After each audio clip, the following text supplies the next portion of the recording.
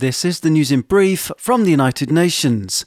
The UN Children's Fund warned on Friday that babies are being delivered into hell in Gaza and that many others are likely dying as a result of conflict with Israel and the increasingly dire conditions there.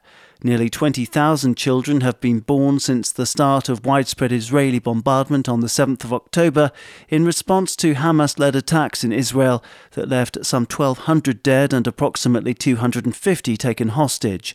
The crisis has created major aid access delays that have left hospitals without pain-killing drugs for childbirth and too overwhelmed to deliver stillborn infants, the UN agency said.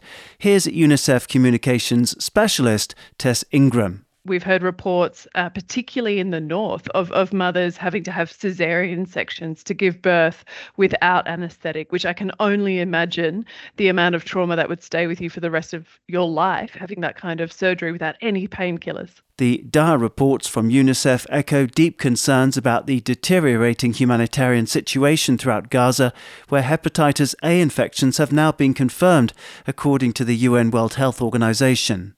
Unprecedented flooding in Congo has left more than 350,000 people in urgent need of humanitarian assistance, the UN Aid Coordination Office, OCHA, said on Friday.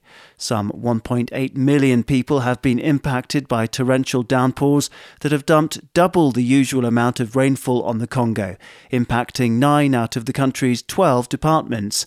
In the 3 weeks since the government in Brazzaville declared an emergency, the floods have destroyed or damaged 34 health facilities, 120 schools and over 64,000 houses.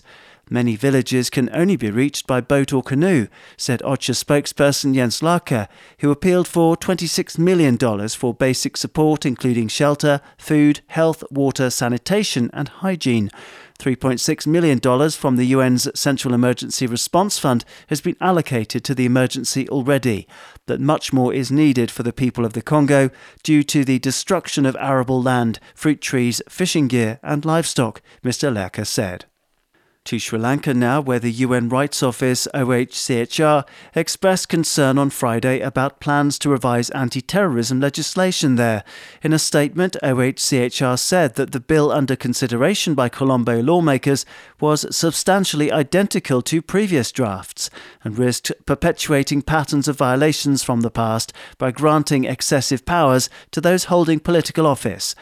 The UN Rights Office also maintained that the definition of what constitutes terrorism was overly broad and restricted the possibility of challenging detention orders and of visiting prisons, as it called on the government to engage more with civil society and substantively revise the legislation in line with international human rights law. Daniel Johnson, UN News.